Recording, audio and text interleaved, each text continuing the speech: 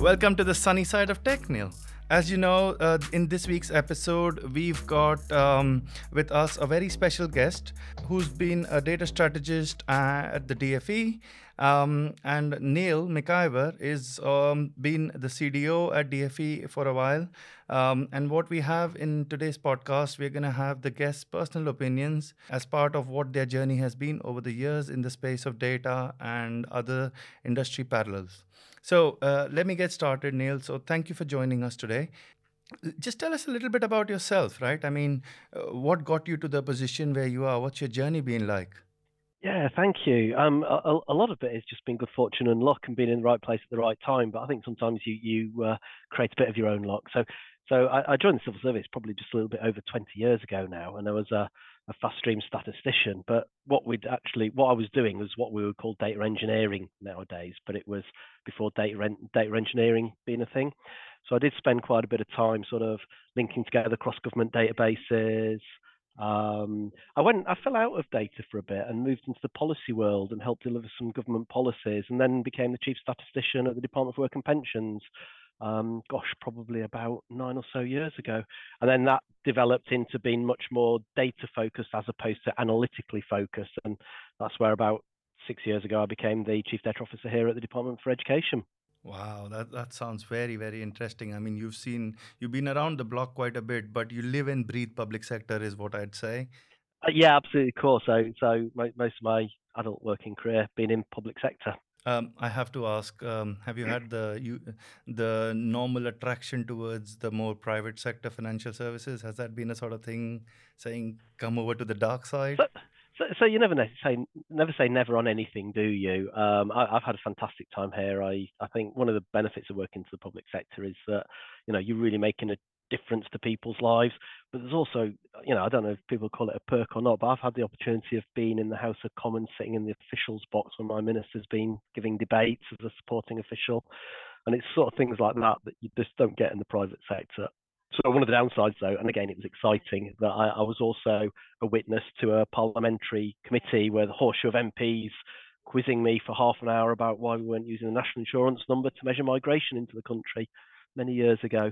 Yeah, now that sounds exciting. I mean, all of that sounds a very high pressure environment, if I'm honest. And you must have a special talent to actually deal with that. So, kudos to you on that. Well, I think any job's high pressure, isn't it? And it's just different types of pressure, isn't it? Absolutely. So tell us a little bit about where you stand with data, right? So, what does data actually mean to you? So, I mean, data is just fundamental to everything we do at the moment, isn't it? I'm thinking of repainting my hallway at the moment, and I need to figure out how many pots of paint to buy, and that's just data, isn't it? It's data and numbers, and being able to do that. But as we go forward into a much more sort of modern world of sort of everything being fully digitalized and automated, it's really important that we understand data. So, being able to understand how data flows through systems, how data links to systems thinking, how data links to everything we do when we're operationalizing a policy, running the tax system or the benefit system in the country, it's all underpinned by data. And where my passion is making sure that data isn't just forgotten about and happens as if by magic somewhere else, but you actually have to put a lot of thought and effort into making sure that you can acquire the data you need to run your operation, that you actually structure it properly so that you're reducing inefficiencies and overheads, and that you're using it properly, and that it's done in a way that you can actually run things in real time or near real time. Just look at Formula One, for example. The whole Formula One racetrack is all derived by data, isn't it? And the winning teams, it's skill, but it's skill and data analysis combined that makes the winning team in Formula One. Yeah, no, absolutely. I mean, I must say that answer put you right on top of my list of people passionate about data. I'll give you that. I mean, that's a beautiful way to put it, actually, because you're kind of saying data is the one thing that's holding a lot of these together. And it's also hugely underrated in terms of its role within organization. It's getting a lot of traction now. both in the public sector and the private Hmm. sector, Hmm. which is the kind of data has to be the first citizen, right? And you can't be having this sort of, well, we'll think about data later. So I quite Yeah, like. and it falls into running an organisation as well. You know, how do you know that your headcount forecasts are accurate and that you've not got optimism bias in it? How do you know that you're managing your budgets properly? You know, it's not just data for analysis. You know, it's data. It's just everywhere, isn't it? We can't make decisions without it. Exactly, exactly. So about your role as a CDO and obviously chief statistician, right? I mean, obviously, as a CDO, you have a macro view, I'd imagine, across what is happening. But when you're a statistician, you're kind of looking at specific aspects of data, not necessarily the platforming and all of that, right? So, is there some sort of, are you kind of torn between the two? I mean, how does that work on a So, day-to-day so, basis? so, so organisationally, I and the department made a conscious decision to move my statistical responsibilities over to the analytical function so that we could separate data, because especially in government, we tend to use the words data and analysis as interchangeable words. A lot of the conferences I've been talking about at the moment, I've been sort of trying to think about how I can best sort of get a better understanding of end-to-end data pipelines. And I've come up with this sort of very, very simplistic model, is that all data basically falls into three pots. You've got to get it, you've got to put it somewhere, and you've got to use it. Now, the statistics and the analysis is all about using it, and we focus on using it. And it's really, really important, because if you're not going to use the data, there's no point getting it and putting it anywhere in the first place. But where a lot of organizations fall down is they thinking solely on the use of data and not about the get and the put. And if you don't get the data you need, if the data doesn't exist, or you don't understand how systems work to produce data, if you don't put it, structure it, manage it, govern it properly, then you're going to really hinder your ability to use that data to make changes and insights. Absolutely. I mean, you've actually hit on a very important point. We are seeing a beautiful trend in the industry, a pattern around data contracts, right? Which is kind of bringing all of this together, because we've over the years spent a lot of time bringing data into a single place, and it's like hope isn't a strategy after all, right? And we were like, well, let's get all this data in a massive data lake, and then at some point we'll think about it. And then there is the alternative view, which is let's just build these individual use cases, right? Point to point thing, and then don't really care about where it came from because it's actually just doing one thing. Whereas with what you're talking about here is we need to look at the end-to-end life cycle of data as a whole, and you'll be like, it has to be responsibly sourced from the right sources. It has to be in a place where it is governed well and sustainably maintained. And then obviously you have to make sure that you have the customers in mind. And I think also what you've got to factor into that as well is the maturity of the organisation that you're working in, because some models will work really well in high mature organisations, but they'll crash and burn in a low data maturity organisation. So when you're thinking about sort of that whole get, put, use model, you've got to tailor it to your organization and where your organization is in the journey. Absolutely. I mean, there isn't a one size fits all in any of these No. architectural patterns or data sort of platforms. And what we are starting to do a lot with the Synergy also is creating a sort of very Fisher Price view of what we need to do. Bring it down right to the basics so that people kind of appreciate what is that we're trying to achieve and not necessarily the how, right? Or the why is the most important thing, right? Why are we trying to do this? Going back to basics is absolutely the way to go about it. So I mean, I know you've obviously been around the block quite a bit, and see, obviously, business processes and the operational aspects of Mm. the organization play a huge part into how this data manifests itself, right? So how do you bring those two together? I So, mean, I mean, this is a really important point, because if you go back to get data, is most of the data we need, especially when we're working in real-time or near real-time data environments, to help us really know what's going on with our policies or our deliverables. It's data that's generated by a business process. So you can't detach the two. You've got to overlay your business process, your data mapping. One of the things that I try to do, and we've had variable success, you know, some really good areas of success and some dead ends, is when you want to understand how your data's flowing your organizational ecosystem, you've got to think of it in different layers, but you've absolutely got to overlay the business process and the decision points in your organization, and then ask those questions about when a decision point happens, what data is generated into what system, and then how does it link together. And until you've actually done that, you can't architect your enterprise level data architect underneath it. You can map and you can identify. And it's a two-way process as well, because once you've mapped and identified, we've done some mapping here where we identified, there's lots of manual processes over here. We can actually make the whole business process much more efficient. Think lean, think Six Sigma and stuff like that, by identifying where there is sort of touch points that you could automate.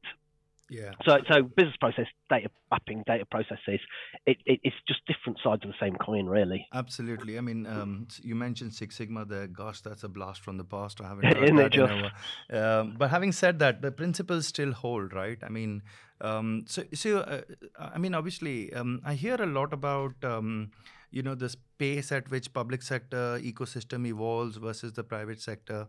I've worked in private sector for many years, and I'm always intrigued by how does it actually evolve, because you've got other constraints, obviously. So what's your sort of obviously the adoption must have a unique set of challenges within public sector, isn't it? Yeah, I mean, one thing you have to realise in the public sector is that we are following a democratic mandate of elected officials who are elected on a platform to do certain things, and some of those certain things are long term and some of them are short term. And we also have a massive responsibility, because every pound I spend is my own money, it's taxpayers' money. So I've got a huge responsibility to make sure that every pound is spent on something that's achieving the aims of the government of the day, irrespective of what political persuasion that government is. And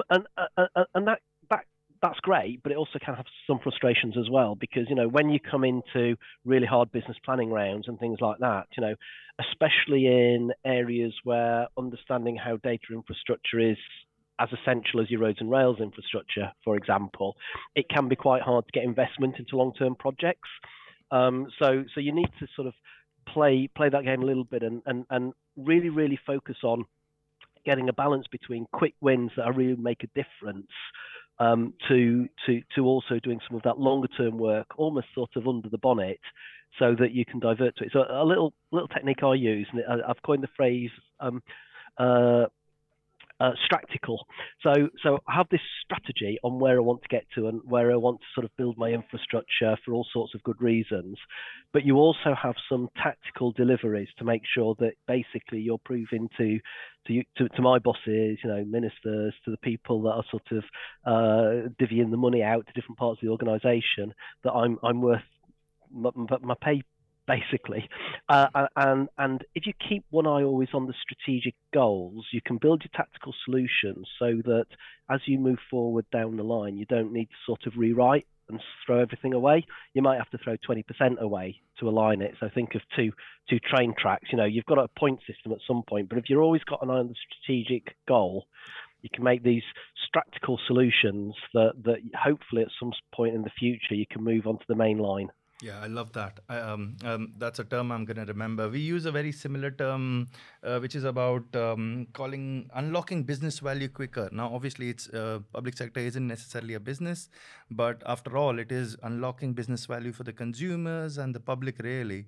And it is along the same lines, but we tend to see organizations take a very acute tactical approach to things, and then that gets you backed in a corner where you're thinking, hang on, all these investments, we unlocked so many things, but now when the next crisis comes along or a big data demand comes along, we got to start again. Yeah, I've spent a lot of my career sort of coming up behind with my bucket and pan, sweeping up after the tactical solution has then suddenly become not sustainable. And that's a pity, because sometimes you have to divert lots of resource on stopping the plates falling down that you could have been spending on innovative solutions. But being pragmatic, that's probably the same in most organizations as well, and it's just a fact of life that we have to live with. Absolutely. I mean, we've all got scars to show from that one, right? So we've always picked up a few tactical bits and thinking, hang on, why did we do that? And maybe sounded good at the time, but yeah. So, I mean, generally, I mean, over the years, you've obviously been down this road. What's your, I mean, if you had to sort of distill your overall learnings, I know where your thought process is in terms of how would you do things in terms of focus, but from the learnings, because you've had some failures and some successes, right? That's just life. Absolutely, yeah. So if you had to distill that into, say, top 3 learnings for the listeners, right? Just to say, How would you go about this, and things pitfalls to avoid? What would those So, be?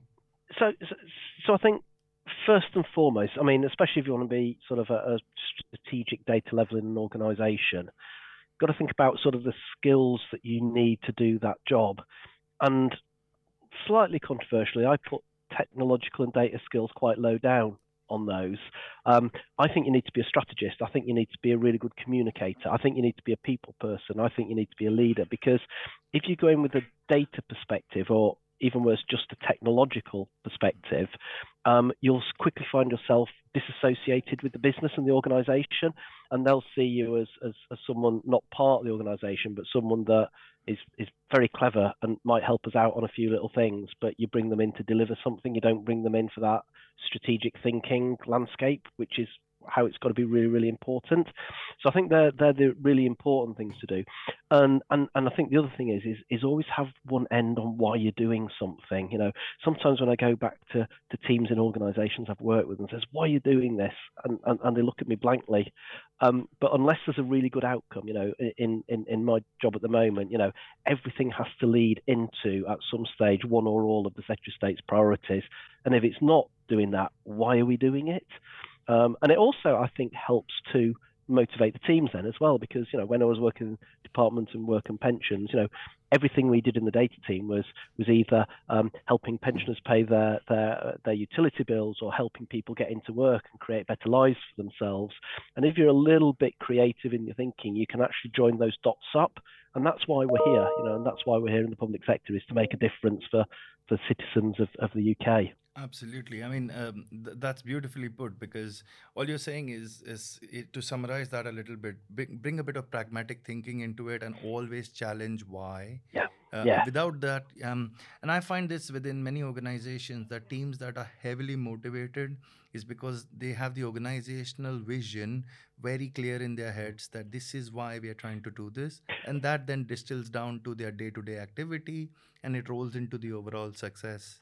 It does, and I think the pragmatism you said is a really really key bit here as well, because you know, it's easy. It can be easy, can't it, to get frustrated that, you know, I can see why it's really really important to do this, but the organisation can't see it. Now we have to look at ourselves and think, well, is it because we haven't explained it properly and linked it to it? You know, do the people that are controlling sort of the strategic direction of the organisation, or the money, sort of really get it? And you need to look at yourself at that, rather than look out and say it's other people that don't understand it.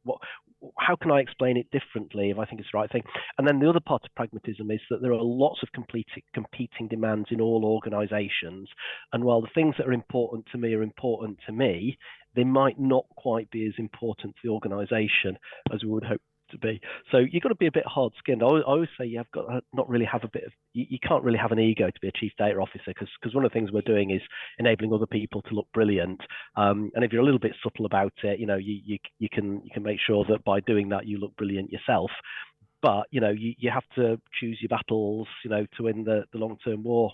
Absolutely. I mean, I have to draw a little bit of a parallel from what you're saying here with what we are hearing from your CDO community, your peer group within private sector banking.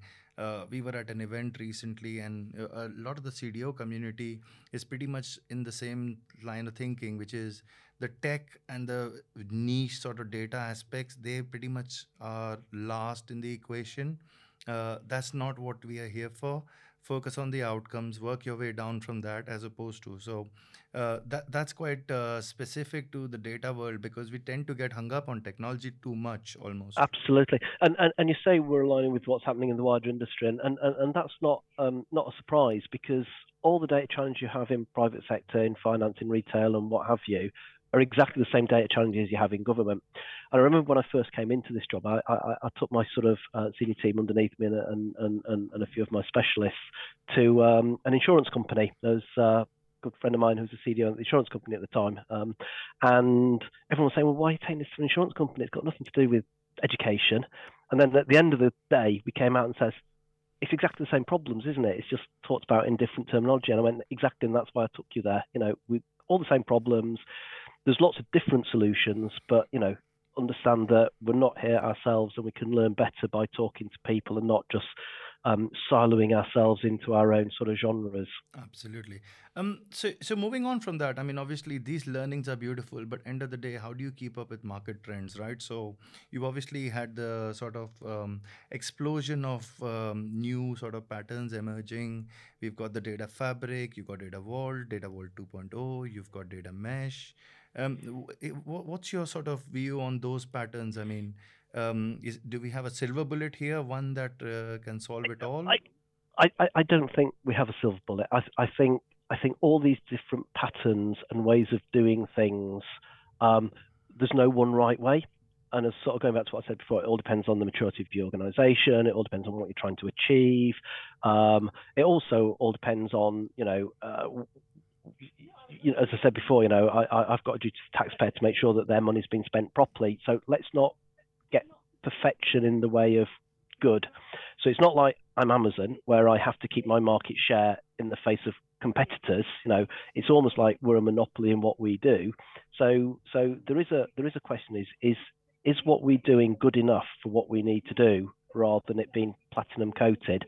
And I think where we are in a lot of things, so I've moved to lake housing architectural technology in my area because we need to run, for example, one of my pieces of work I'm running around 19,000 bespoke dashboards, real-time dashboards on the back of it. We need that streaming capability of a lake housing model based with sort of a data smart back end to allow our analysts to go in and create sort of static derived variable databases to do analysis on the back of, and that works fine for me. I've sort of talked with quite a few people that have toyed with data mesh in government. My personal view is I don't think government's mature enough for data mesh, because unless you've got really strong governance across the whole, data governance with a low G, not a capital G, it can crash and burn. But that's the same with data lakes, it's the same with warehousing as well. And at the moment, for most government departments, I sort of favour a bit more of a T-shaped model, where you have a strong centre, but you democratise delivery into sort of the business units wherever possible, but keep that link to a strong centre. Absolutely. I mean, I find that quite interesting also because I've hardly ever come across an organization where they've said, well, we are all data mesh or all data lake or all whatever, because organizations are moving slowly towards we need a hybrid view. This architecture pattern works for this kind of use cases. We Yeah, aren't mature enough. And you're right. I mean, things like the data mesh, they hardly challenge the technology. They predominantly challenge the organizational constructs, the ways of working, the sort of operating model. And federation is beautiful when fully there, but that's a utopian view of it, right? And governance is, when you federate, governance becomes paramount to what your mm. success, or the other way around. So I have to go into this because this is a topic that is emerging. Where are you with LLMs and Gen AI though? So, I mean, we're investigating best use of LLMs and Gen AI anyway. I mean, I think it's an exciting sort of area of development. I think it's here to stay. You can't get away from that. There's a question mark about sort of, is it going to be totally unregulated, or what level of regulation do you need? But again, let's go back to the basics. Even with Gen AI and LLMs, go to your get, put, use model. If you're going to train up an LLM, do you have enough and the right quantity and the right quality of digitalized material in an area that you can access it to actually feed that model and to make it learn from it? And I think sometimes we're a bit at danger of sort of using new buzzwords on something that it's not suitable for. And like all of these things, we've got to choose the right tools for the right job. I'm not going to use a spanner to take out a screw. Yeah, I love that.